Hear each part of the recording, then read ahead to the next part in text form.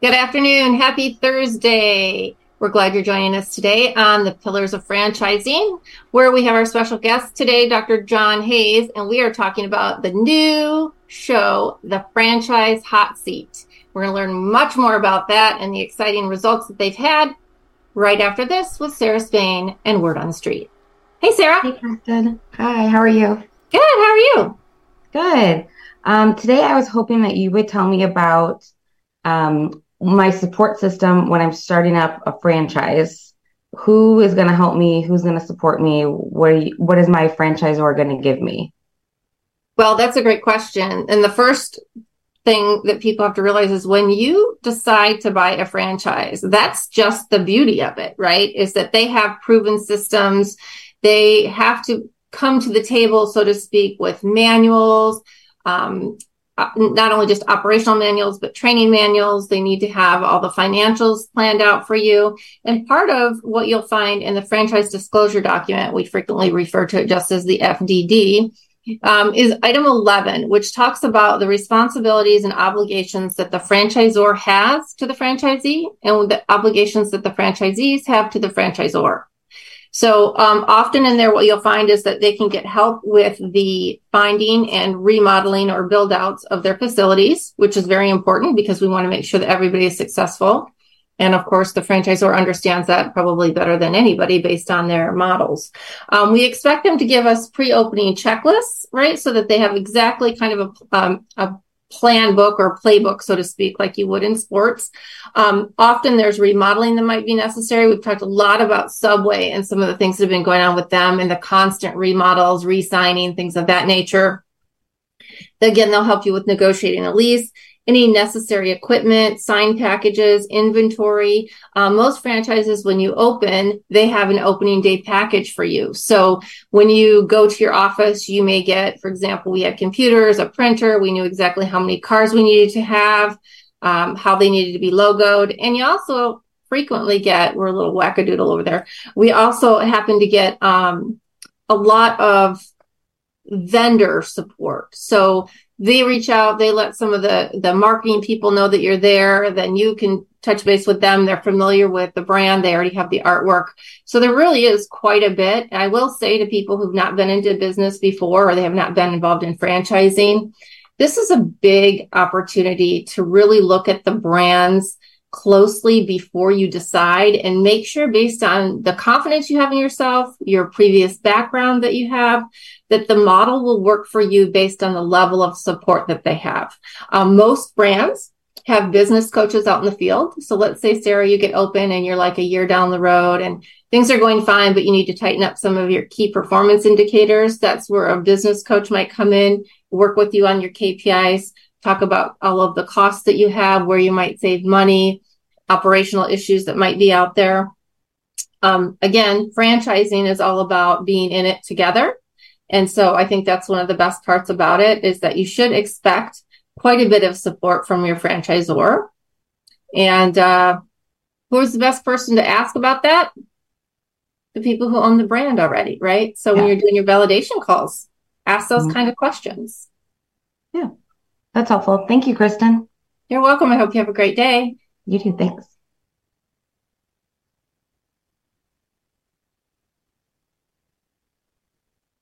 Caught me with my mute on. Sorry about that. Me too, almost. Good to have good to have everybody here today. And we want to welcome Dr. John Hayes from Palm Beach Atlantic University. And Dr. John, I've known you for a while now, and your resume is so darn long, I could not do it justice. So can I impose upon you to introduce yourself? Yeah, of course, Jerry. It's nice to be with you, and I appreciate it. I'm at Palm Beach Atlantic University, right downtown, West Palm Beach. The university is about 54, 55 years old. And a few years ago, got an endowed fund that allowed the university to start offering a concentration in franchising. And as far as I know, there's no other university anywhere that offers a concentration in franchising. It's not a major, not a minor. But the next level is the concentration in franchising. It requires 12 credit hours for a student to complete that. And we are educating the future generation for franchising by offering 3 academic courses in franchising and then a franchise internship, which is 90 hours. And when those students leave the university, they'll have a degree in marketing, management, finance, accounting, or international business, communications, leadership, political science. So whatever major they want, they couple franchising with it. That makes them so much more valuable to employers because employers are going to say to the marketing major, what can you do for me? And right out of college, really not much. But when they have a concentration in franchising, they're ready to go to work in the franchise space. We've graduated 51 students to date. Another 65 are returning, maybe closer to 70, returning to the campus in August for the fall semester to continue their progress in earning a concentration in franchising. More than 100 students to date have been in one of my franchise classes. And as I always explain to them, this gives you the leverage if you want a job. And 97% of my students, they're Gen Zs. They don't want a job. They want to be a business owner. And so far, 7 of our graduates, and I know of 2 more in the works, have become franchisees. Pretty impressive. We have an amazing advisory board of close to 100 franchise professionals who help support what we do. And it's been an amazing opportunity. Well, John, I'll tell you, having known you for a couple of years now and met many of the young people that have gone through your program, I think it's brilliant. I think it's much needed in the franchising space. I think you're literally changing the world of franchising by helping bring in these Generation Zs who are learning franchising from you, and then they're also getting opportunities to learn it from franchisees and franchisors, and couple, the college learning as well as the actual on the street learning and so on. I think it's brilliant, and it's only going to continue to help improve franchising overall. So kudos to you. Well, thank you. John, today we're going to focus primarily on the franchise, the hot seat show. And I wanted to let you talk a little bit about that. I've watched some of the episodes where you're allowing emerging brands to come on and be in front of some industry professionals that, will listen to the story and give them some critique and so on. So can you share a little bit more about that?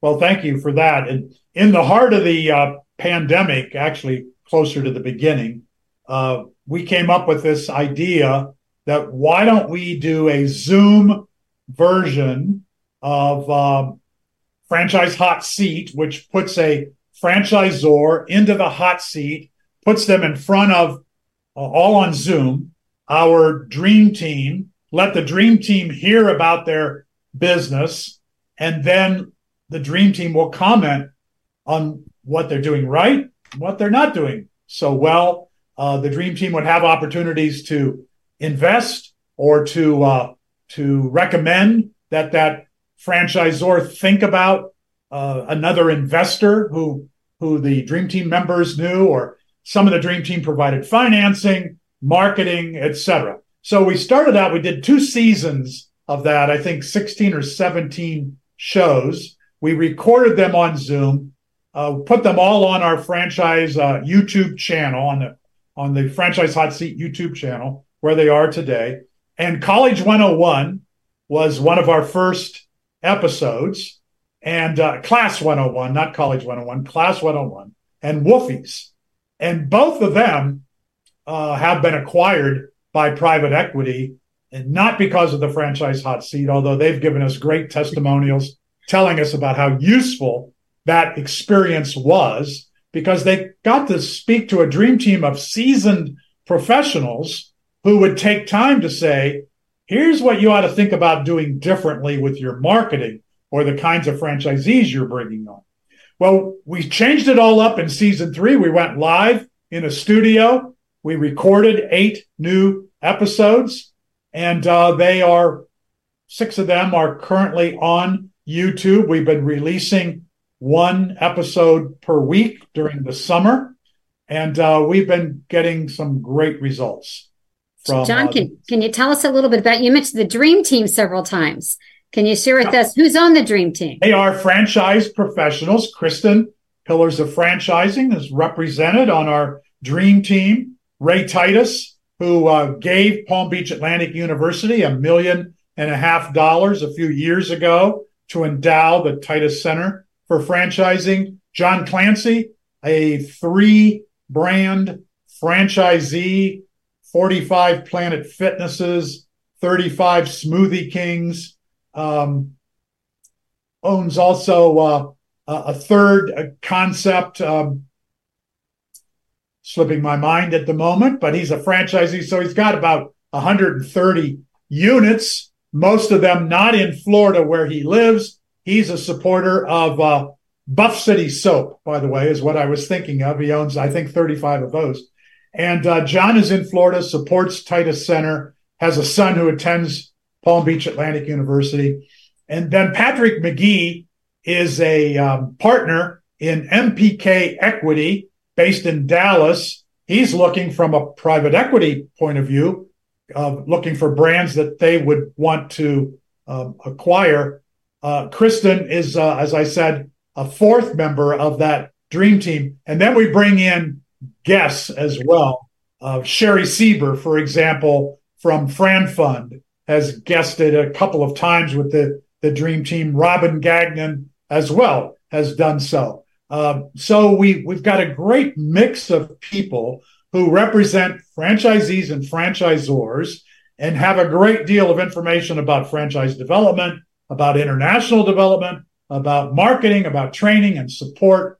And they really pour their hearts out and give these presenters, these emerging franchisors, a great chunk of wisdom that the franchisor can go put to use.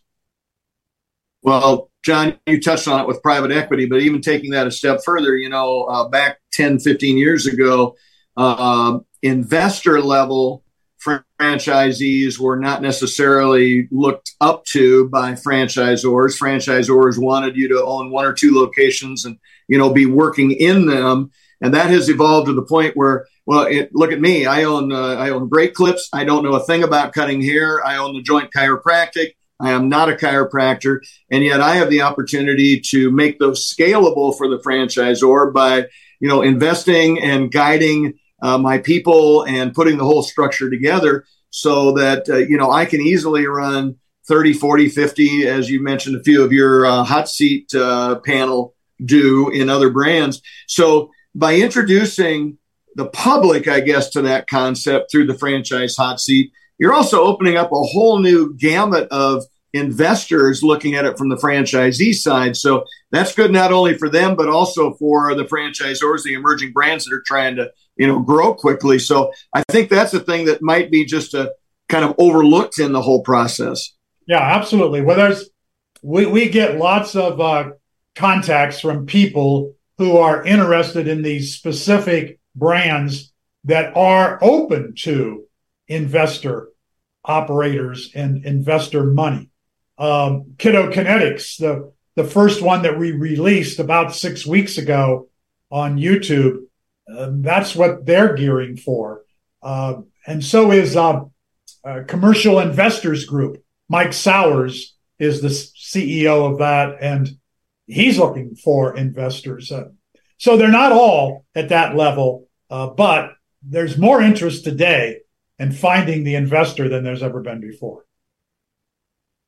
One of the things I was thinking about, you've gone through 3 different seasons, and you've heard from a lot of different franchisors, a lot of their stories and where they are. Yeah. Have you picked up some kind of common themes that you see from each of these franchisors? Yes, good question. Thank you. It's number one is marketing. Marketing for franchise development. It's not an easy business today. And marketing for consumers to attract them to your brand, to help your franchisees. And that's where the Dream Team on several occasions, like with Richard's Painting, they took him to task because when he talked about his marketing spend, they said that's just way too little money. you have to step it up. And you're not going to sell more franchises until you do. But marketing has become complex. And that's where these Gen Z graduates out of Palm Beach Atlantic they understand today's marketing better than some of my colleagues and people who have been in franchising for 15, 20 years. It's a new marketing scheme today. They see it as a game, and they want to go play the game. So these young people are going to be very valuable to franchisors. And that's the biggest area where franchisors are lacking. But then also, and how do you make a franchisee successful? The training and support side, which has always been a big topic and a major topic in franchising, and has to be for obvious reasons. If you don't get successful franchisees, you're not going to get validation. So when they're starting out and they've only got 6, 7, 10 franchisees, and the dream team wants to know, well, who's making money and who isn't, they zero in on the franchisor's ability to make sure they take care of those franchisees. So again, that's a skill set, and not all franchisors have that. Well, and it also comes down to money. Most emerging brands don't have enough revenue to add a VP of education, a VP of real estate, a VP of construction, and so on. So the owners may be trying to fill all of those roles and still get the business going and all that kind of stuff. So having critiques from experienced people showing them where those holes are that are going to cause issues for franchisees, I think is critical. Yeah, absolutely. And these folks who have... Go ahead, Jerry. I was just going to say, and I wanted to ask you another question, and that was related to what kind of feedback are you getting from the people setting in the hot seat, the emerging brands, on how they adjusted and changed their trajectory and so on based on the critiques that they're getting from the panel? There were a few occasions, and Kristen was there when some of these happened, where the dream team, they're not there to give their kind words only. They're there to help this franchisor understand the business of franchising. And if they gotta be blunt, they're blunt. And sometimes I think, ouch, this young franchisor, how are they going to take that? And nobody has walked off the set. They've taken the punches, and they've commented, like Mike Sowers, when it was over, he said, I see why they call it the hot seat, because they took him to task in a number of ways. But he went home and called me later and said, I am rethinking everything as a result of my hot seat experience, and couldn't thank me enough. Richard's painting, the same thing from him. The folks at Get Simple Box, Ross Black, he got some rough comments based here in Jupiter, Florida, and he's working through those. So it's a great service that the Dream Team provides, and it doesn't cost anything to this emerging franchisor to come on and tell their story. So it's been great advice that they're probably not going to get any other way. So, John, I'm curious, what's your process for attracting and vetting the franchisors that sit on this hot seat? Yeah. So I do all that myself. And when we're gearing up for the next season, it's a daily task, because just through LinkedIn, but then also through people who are working with emerging franchisors and know about the hot seat, they're contacting me. More concepts than I can handle. And many times they're not far enough along. They don't even have a franchisee. Well, we're not going to give a hot seat opportunity we did, I think, in season 1. That doesn't make sense today.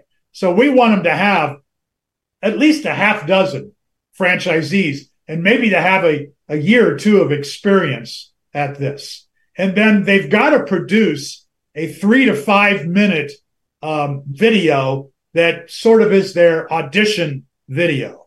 because if they can't hold an audience, they can't get a story out, they can't tell their story succinctly, well, we can't put them in the show because we let people tell their story, whatever their story is. We don't script it in any way, but it's got to be concise. And, so I do work with them to prep them once they're selected. Well, John, I have a comment and then a final question for you.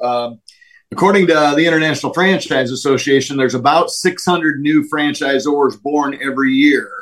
So you should not ever have a shortage of potential franchisors to come on your show. Right.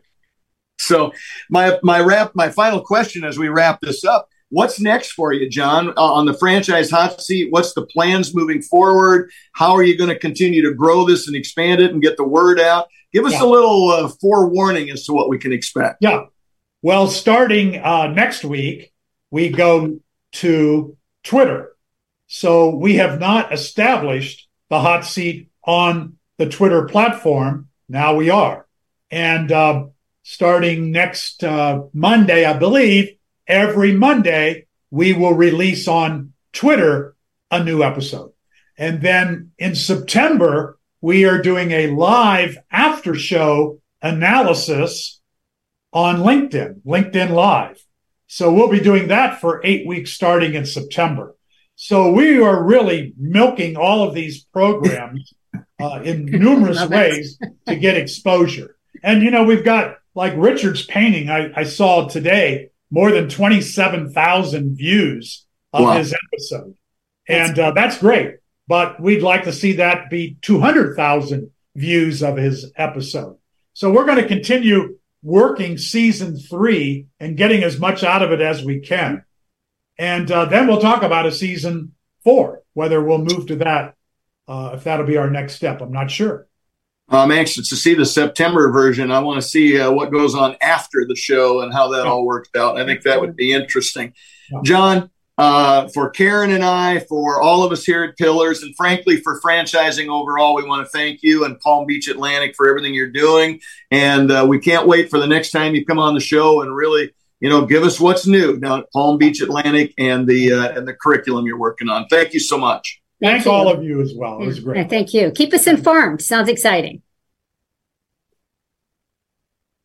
Thank you for joining us on Pillars of Franchising today. I'd like to give a special shout out to Jerry Akers, Karen Kimsey Sword, Ray Pillar, Laura Liss, our franchise lawyer, Andrea Mundy, and a special thank you to Fred McMurray, our producer.